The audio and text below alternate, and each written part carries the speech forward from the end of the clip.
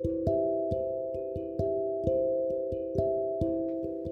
want to thank you again for listening to our Daily Time with God.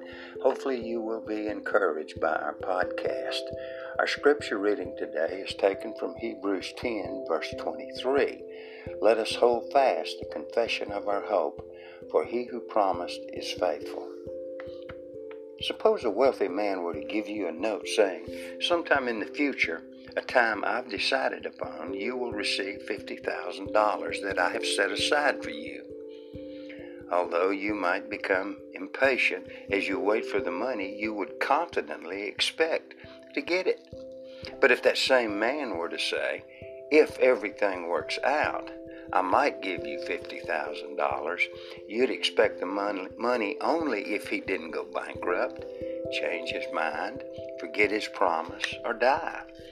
The first situation carries the greatest certainty.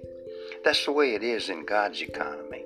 His promises are dated in heaven, and since we know only in part, 1 Corinthians 13:12, we don't always know when they will be fulfilled. But that doesn't matter, for we have the confidence that God will keep them. Nor does this diminish the value of God's promises, for He backs them all with the infinite riches of His character. He never changes. He never forgets His word. He never dies. God may seem to delay the fulfillment of a promise, but we can be encouraged that every promise is as good as His word.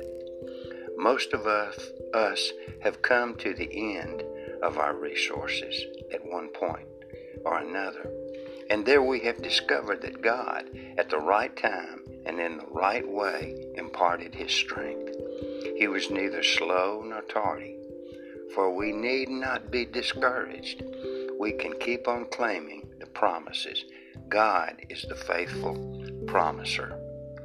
Our prospects are as bright as the promises of God.